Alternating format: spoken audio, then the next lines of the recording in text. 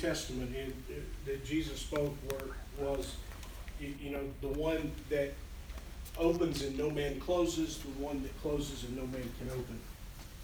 And when you look at the book of Genesis and you look at what God did with Noah and his family in the ark, you see that there was something special, there was something significant about that door.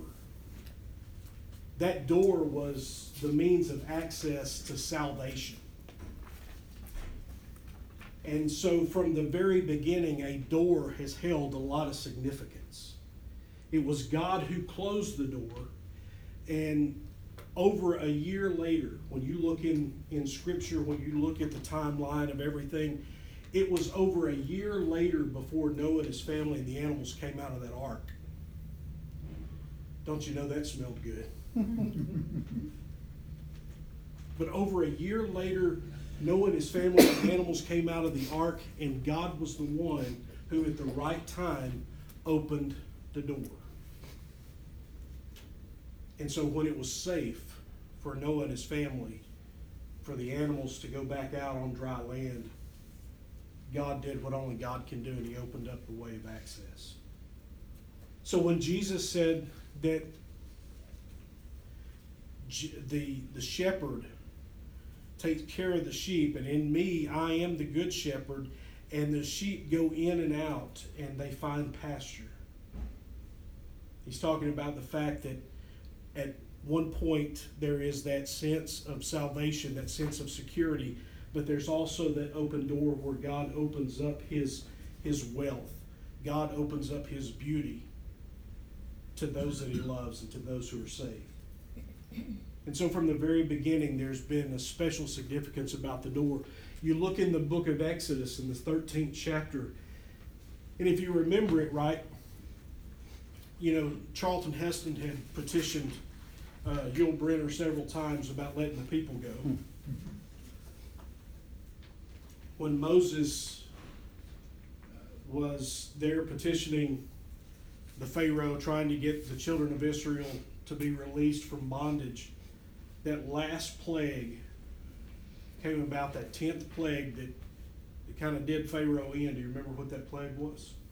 Death of the firstborn. The death of the firstborn. Do you remember how the people of God were saved during that time? Put the blood on the doors. They put the blood on the doorposts and the lintel. So the door was covered by the blood. The door was the means of salvation only because it was covered by the blood. If it wasn't covered by the blood, you weren't exempt from the angel of death. And so from the very beginning, and that's what I want you to see, that there's so much, there's a richness to what Jesus says when Jesus says, I am the door. There's a lot of history, there's a lot of background in that because, of course, Jesus was there from the beginning. He is God. And so from the very beginning, that door has held a lot of significance, and it's something that he knew people could relate to. That's something that's neat about Jesus. I mean, he's God. He was there at the creation of the world. He has all knowledge, and yet he would be able to use simple objects to tell people who he is. It's kind of neat in the Old Testament. God uses those instances to kind of paint a picture across the canvas of time of who he is. And then Jesus was the fulfillment of that picture. Jesus said, here I am. I am everything that this has led up to. And tonight we look at the door. And so I want you to take that journey with me for just a moment in in the book of John, chapter 10, verses 7 through 9.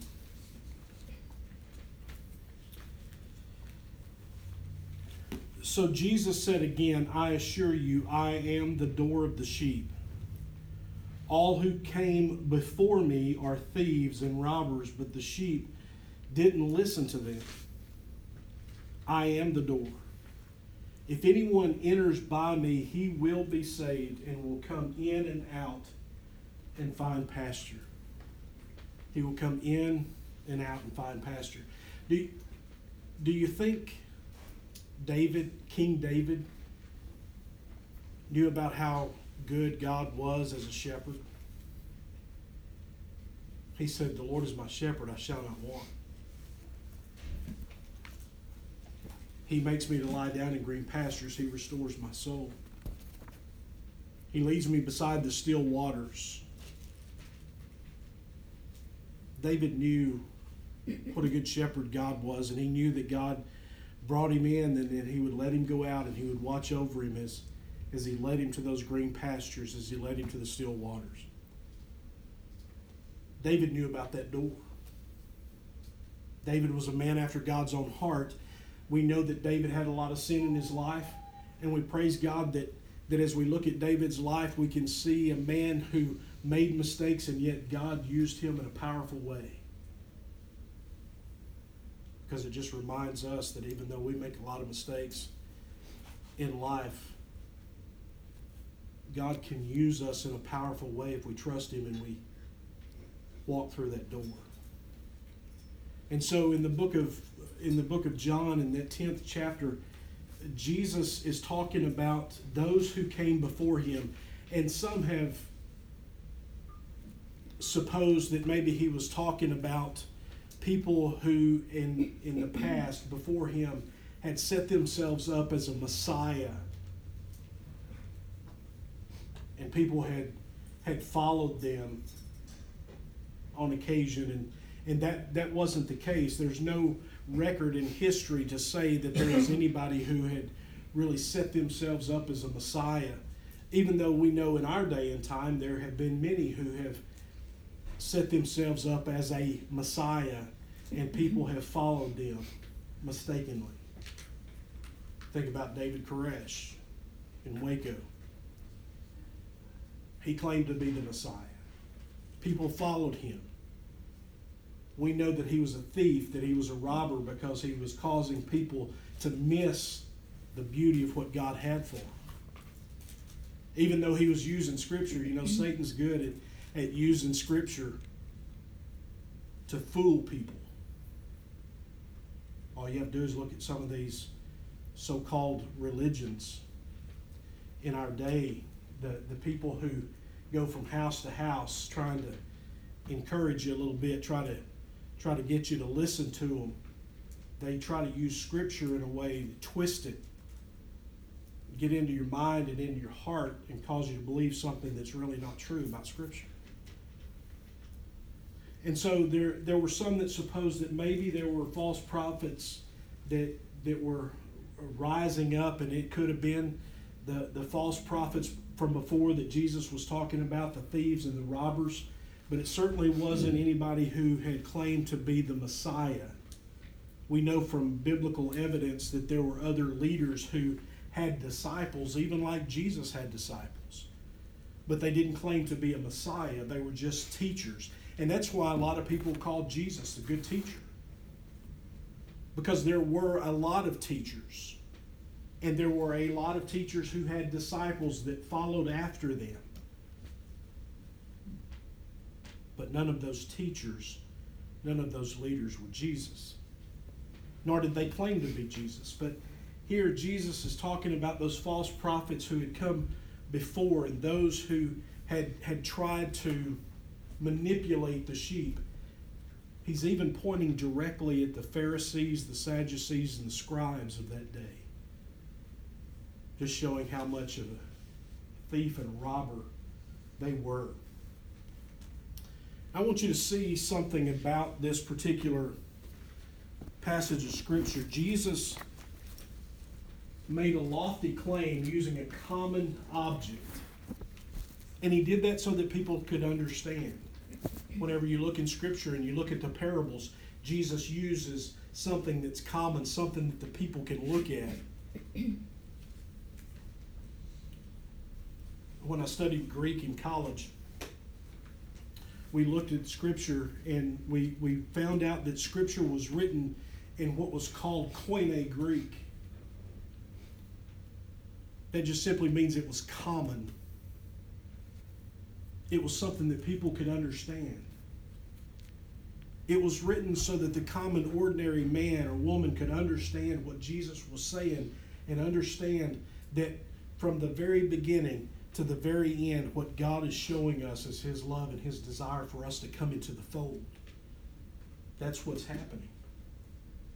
And so Jesus uses that common, ordinary object to make that lofty claim. The picturesque word door has been used interchangeably in Scripture with the word gate. And so when you see the word gate in Scripture, it's also a reference to a door. When we think about that, we think about an opening. We think about something that covers that opening, that causes a special need for access. That's not just open, that you have to go through a specific thing, a specific object. By definition of practical understanding, a door is used to separate. You know, whenever we came into this room tonight, we came through a door. If we came through the glass or we came through the wall, there would be a problem, would there not? Mm-hmm. The door is the way of access. It is designed for a purpose. Because if somebody comes through that glass right there, guess what? They're probably a robber. They're probably a thief. When I was pastoring in Athens, back in the early 90s, I went into my office one morning and I felt a cold chill. Even when I got out of the car that morning at my office, I felt this cold chill. There was just something that came over me, and the hair on the back of my neck stood up. I walked into the front door, and the building was open, and we had a bunch of stuff that wasn't there anymore. And I'm in there by myself, and I'm thinking, I hope they're not still in there.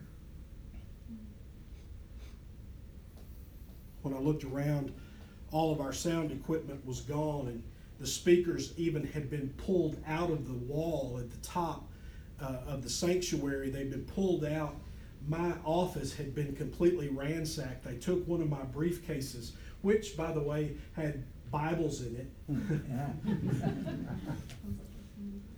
it, and some other light reading for them.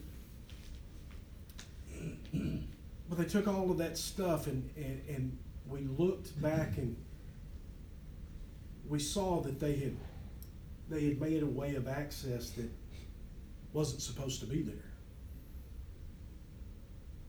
Well, the good news about that was, I mean, even though the sum total of that was somewhere around $15,000 worth of stuff that they took from us, we got that replaced. God blessed, and we were able to get that replaced pretty quickly. And when you got a security system put in, and guess what? 2 weeks after we got the security system put in, I went back into the office one morning, and the building was open again. And you could see, because it was during the summer when the grass is, kind of burned up, and you could see where they had come through the door. They had literally opened the door like a can of tuna or something. I mean, they just rolled it up. They had some kind of tool that they rolled it up with. You could see where they stepped in the church and set the alarm off, and they spun around and went back out. You could see that in the carpet where they'd gotten right in front of the sensor and set the alarm off. But they were thieves. They're robbers. The thing is if they had come in the proper way, and if they really had need of something, there's probably not anybody in that church that wouldn't have given them something. There's probably not anybody in that church, even to this day, that wouldn't give them the shirt off their back. But they were robbers. They were thieves. They came in another way and took what was not theirs. And Jesus said there's a whole lot of folks trying to take what's not theirs. You see, the religious leaders we're trying to do that. And so when we look at the door, we see that it's a way of access from one room to the other. It's a way of access from one place to another, even from inside to outside. We think about inside being in that security, that safe environment. When I was a little boy, we were in a tornado. My dad's first thought when he was living, every time there was a bad storm that came up, he was ready to get out the door, into the car, and try to outrun the storm. That was my dad's favorite thing to do. And it scared the living daylights out of me. But one night I can remember my dad running through the house yelling for everybody to wake up that there was a tornado coming. At the time, he was the chief of computer operations at Red River Army Depot in Texarkana, and he was on the phone with some folks at work late that night, and he happened to be on the phone and he heard the tornado. He called for us to come, and guess what he wanted to do? He reached for the front door because he was going to take us out the front door. And you know, when 10 and 2x4s go flying past the front door, you don't want to go out there anymore. When he opened that door and saw all of that stuff flying past the front door, my brother yelled, "Here it comes," hit the ground. There were 5 of us that night. One of my sisters wasn't present. There were 5 of us that night that were in a space that was as wide as a refrigerator, huddled up together. And I remember my dad pouring his heart out to God, asking for God to protect us. God was keeping us safe in that house. Even though my dad at that point in time didn't feel safe, I can remember my dad pouring his heart out to God. And even as a young boy, feeling that fear in my heart, I began to pray. And you know, the next morning when we saw the damage that was done by that tornado had literally come up to the gate or to the fence of our property. It had lifted up, gone over our house, and set down on the other side and went through our pasture, tore our barn up, sent a piece of tin halfway through an oak tree. That's how powerful the thing was. Everything else around us was damaged. Our house, not a shingle was off of that house. God kept us safe inside that door. We didn't need to go outside at that time because there was danger outside. That door separated the inside from the outside. It separated safety from danger. That's what God did for us. That's what Jesus does for us when we come to faith in Him. He takes care of us as we go through that door.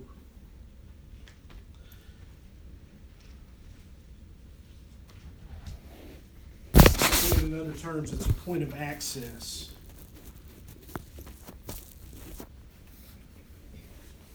The context of this I am statement of Jesus.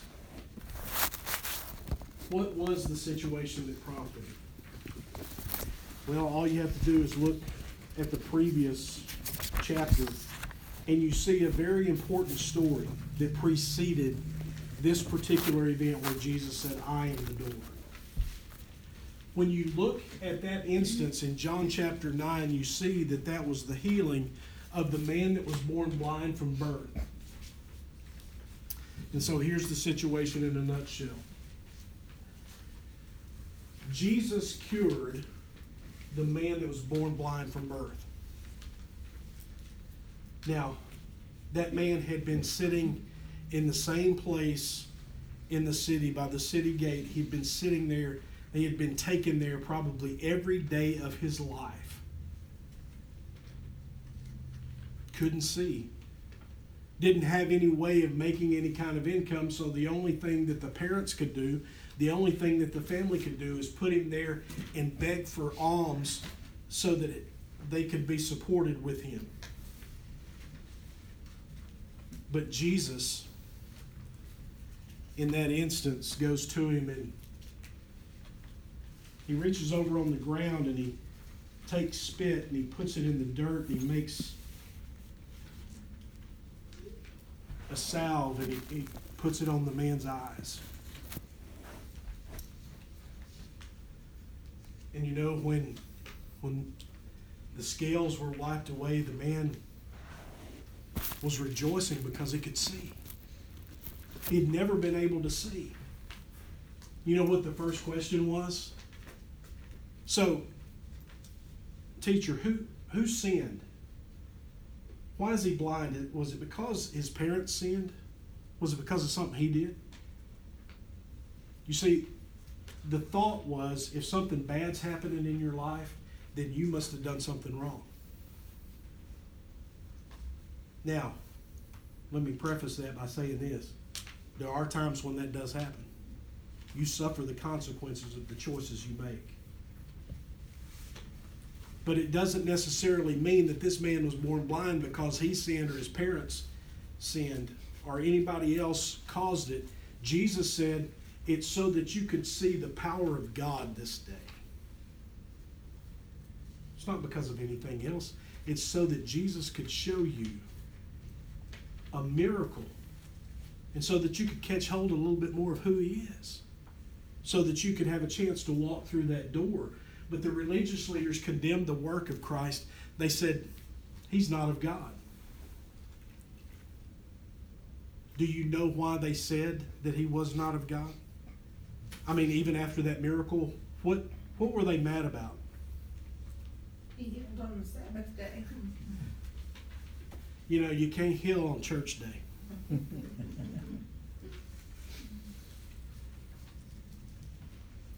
The religious leaders, let me tell you how bad it was. In that day and time, the religious leaders had so many rules. You know, they had the laws, and then they put laws on the laws, and then they put laws on the laws on the laws, till there were over 1,000 different laws. What they were trying to do was to make religion cumbersome. They were trying to make the way of God of no effect in somebody's life. And it was even so bad that there was a law that said that you could not travel a certain distance on the Sabbath day, that you had to watch it. You couldn't travel a certain distance. You know what the religious leaders did? They found a house the day before the Sabbath. They found a house where they could put clothing, put a garment, and they would put it in that house so that they could travel to that house, which wasn't too far, and then they could travel some more. Seems ridiculous, doesn't it? When you get encumbered in religion, that's exactly what happens. It gets absolutely preposterous. That's what the religious leaders had done, and that's why they condemned the work of Jesus, because they said, you can't heal on the Sabbath. And then one of the religious leaders got kind of smart, and he said, you know, he did something good. Can't really say that he's not of God. He did something good by healing the blind man. But you know, the religious leaders were really mad about what took place because they didn't want anybody to focus on anybody else but them. They wanted the attention. And that was really the number one reason why they got so aggravated with Jesus, because they saw multitudes of people following him. They saw wonderful works that he had done, miraculous things that he had done, and yet they wanted him out of the picture just simply because he was getting more attention. People loved him. People followed him. That's what they wanted from other people, but they were forcing people to do it. They weren't loving people into it. But then the religious leaders go, they're really trying to find out, you know, exactly what the story of this blind man is. Even in fact, they said, well, maybe it's just somebody that looks like him. Maybe it wasn't really him. Maybe it was somebody else. Maybe this person really had their sight, that Jesus really didn't do anything. And so they went to the parents. And this is what just kills me. Parents said, he's an adult, go ask him who it was. And the reason they said that is because they didn't want to get in trouble with the religious leaders. They were placing the blame on somebody else. Do you remember anything that happened like that, maybe in the book of Genesis, sometime around the garden, when blame was passed from one person to the next? Boy. Yeah, Adam. You know, that kills us, man. We blamed it on the woman. But Adam was right there. He could have stopped it. He should have stopped it. God told him not to do it. He was the one that had the authority to say, no, this is not of God. But he didn't stop it. But yet he said, she gave it to me. And what did she do? Serpent did it. Yeah. It's always pass the blame, right? Well, that particular scenario really doesn't stop, and it didn't stop in the New Testament because the parents of this man that was born blind said, we don't know who it was. He's an adult. You go ask him who it was. They didn't really want to get in trouble. They didn't want to have any problem with the religious leaders. They were scared to death of the Pharisees. But you know, the blind man confesses his faith in Jesus. In fact, when they asked him again, they said, who was it that healed you? He said, you know, I don't know who he was. All I know is that I was blind, but now I see.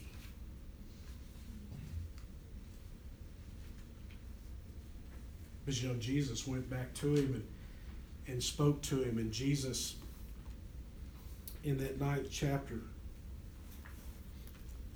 said when Jesus heard that they had thrown the man out because they threw him out of the synagogue. They put him out of the place. They expelled him. It says, when Jesus heard that they threw the man out, he found him and he asked, do you believe in the Son of Man? Who is he, sir, that I may believe in him? Jesus answered, you have seen him. In fact, he is the one who is speaking with you now. And here's the confession. I believe, Lord. And when you look at that, you see the translation that we have that's the uppercase L and then O-R-D. That's Yahweh. I believe. So he confesses that, hey, he's not just a good teacher. He is God. He is Yahweh.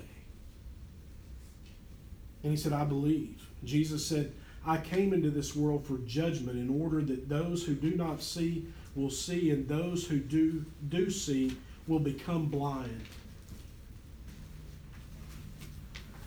Some of the Pharisees who were with him heard these things and asked him, we aren't blind too, are we? Notice what Jesus said. If you were blind, Jesus told them, you wouldn't have sin. But now that you say we see, your sin remains. In fact, Jesus was telling them, you know full well what you're doing. You have your sight, and he's not just talking about physical sight. He's talking about spiritual sight. He said, you have that sight. You know exactly what you're doing, and you're guilty.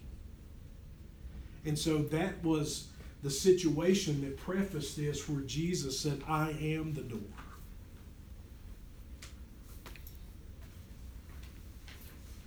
So Jesus characterizes the religious leaders as having their sight, and therefore they are without excuse.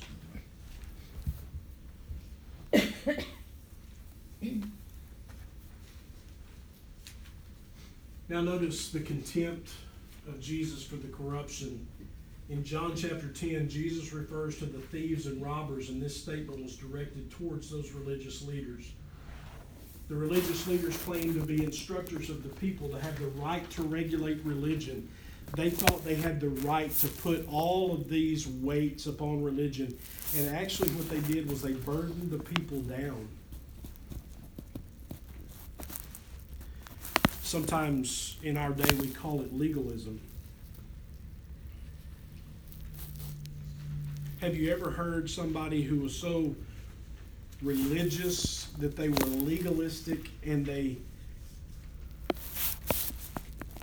they added things to Scripture just to make it more powerful, like it needed to be any more powerful. That's what the Pharisees did. That's what the Sadducees did. All of those religious leaders of that day, you see, they were rich, they were powerful people, and what they did is they oppressed the people. And so that's what they were doing in this day and time. They oppressed the people, and that's why Jesus said that the thief comes to steal away what God has given so that the people might have a personal relationship. You see, right along in that situation, in chapter 11, Jesus said, I am the way, the truth, and the life. And no man comes to the Father but by me. It's by me and by me alone. And so the religious leaders wanted people to cling to them rather than really get to know God. The concentrated focus now of the I am statement. Jesus said that he's the door. And that means, in a nutshell, that there is no other way to be reconciled with the Father but through the Son. He is the door, the way of access.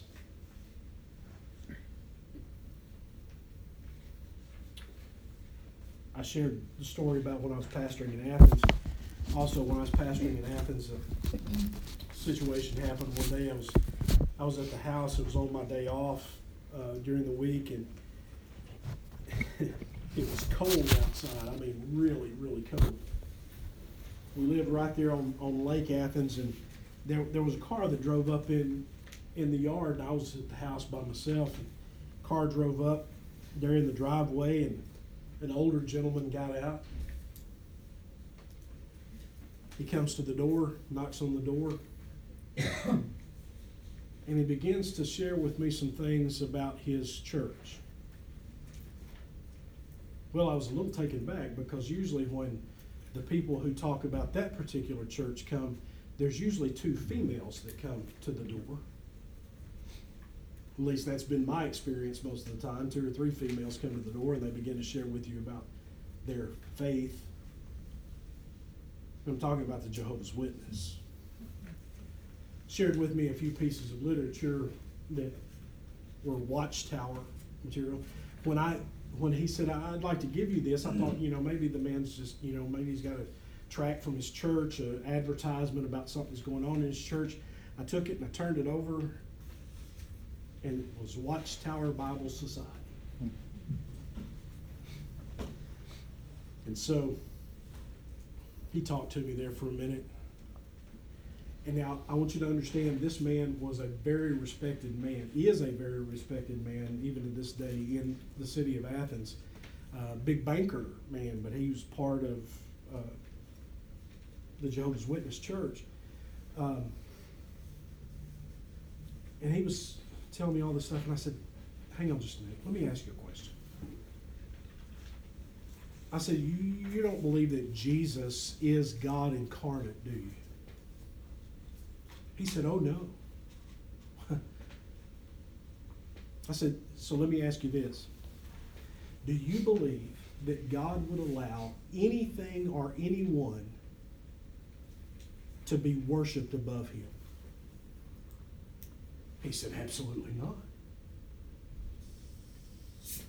I took my Bible and opened it up and I said, sir, would you tell me then why it says that there will be a day when every knee will bow and every tongue will confess that Jesus Christ is Lord to the glory of God the Father? He just kind of looked and he said, I'll have to get back with you on that. He stepped away. Never saw him again. When you begin to say that Jesus is the only way, that God came in the form of mankind to be the only way of access into a relationship with the Father, when you begin to nail it down like that, there are going to be people who don't like that at all. Because they want to find some other way. Because they think that we're intolerant. And that's okay. Does the Bible ever tell you to be tolerant? It doesn't tell you to be tolerant of those things that are against Christ. It tells you to love others, to show that love and to be willing to reach out to others, but it never tells you to be tolerant of anything or anybody that tells you that there's some other way other than Jesus, because He is the door. Absolutely. That blood that's over the door is no longer the blood of sheep and goats. That blood that's over the door, the way of access for us, is the precious blood of the spotless Lamb of God.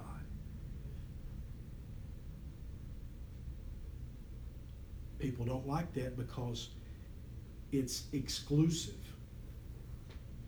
People want to be inclusive. But you see, the Word of God says, specifically, even as Jesus said, wide is the gate and broad is the way that leads to destruction, and many there are that find it. There are a lot of people, even with good intentions, that go through the wide gate. But the roads of hell, as I've heard an old evangelist friend of mine say over and over and over again, the roads of hell are paved with people with good intentions. But the Word of God also says that narrow is the gate.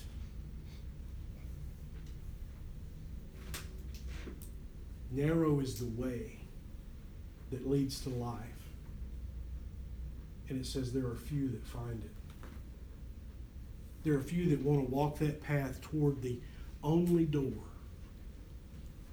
that will lead them into a relationship with God the Father. There are other scriptures that are on your list. In fact, we've referenced those tonight, but I encourage you to take a look at those for yourself. When you think about Jesus being the door, take a look at those and see how God's worked from the very beginning to show us that door, to show us that way of access. Maybe in your own time of study, if you have other scriptures that you can add to it, that would be great.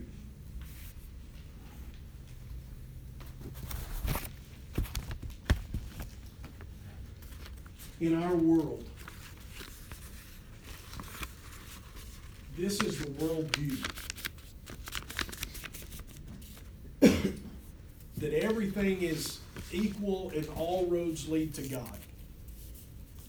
In fact, I've heard a popular talk show host who is no longer on national TV but has her own station now. She has even declared that there are many ways to God. That we're all just out here doing our own thing, and sooner or later we're going to find our way to God. It doesn't matter where you fall into this. But you see, that's not the biblical truth. The biblical truth is this.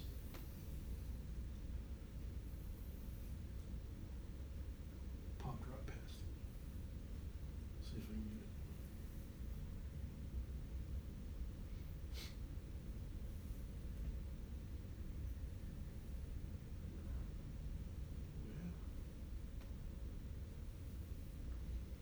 it. Still down here.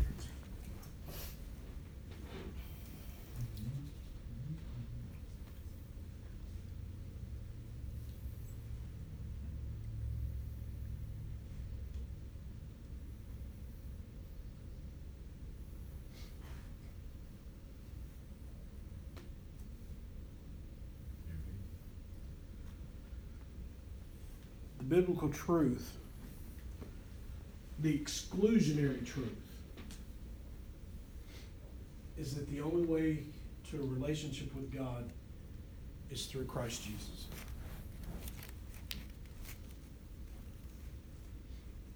I love what Dr. Platt said in The Secret Church. He said that, you know, Christianity, the Bible, is the only work that has predictive prophecy. And it's the only book that has had over 40 authors over 1,500 years saying the same thing. It can be trusted. And folks, you know, I've heard people deny truth. I've heard them argue truth. But the thing is, you can never change truth. You can argue it, you can deny it all you want to. You can't change the truth. And Jesus said, I am the door. Through me and only me. So I want to encourage you tonight, as you look at the door and you look at the significance even of that simple object, think about what that means. Jesus takes you through that door. He keeps you safe and secure. In fact, he tells us in the Word that the Holy Spirit has been given to those who come through that door as a promise, as a down payment of things to come. In fact, the Word of God says an earnest. An earnest is like a down payment to say, that's mine. And there's more coming. So Jesus said, to all of those who come in, they have the Spirit within them. They have me living within them. And when it's safe and when everything's secure, they can go in and out and find pasture. I'll provide everything that they need. But it's only through me. So tonight, as you think about the significance of the door, I want to ask you, do you thank God on a daily basis for opening that way of access for you? Do you thank God on a daily basis that the blood of Jesus Christ, the spotless Lamb of God, is over that door as a symbol of significance for you and me, and as a show from the Father God that he loves us, cares about us? I want to encourage you. Thank God on a daily basis for it, and share that good news with others.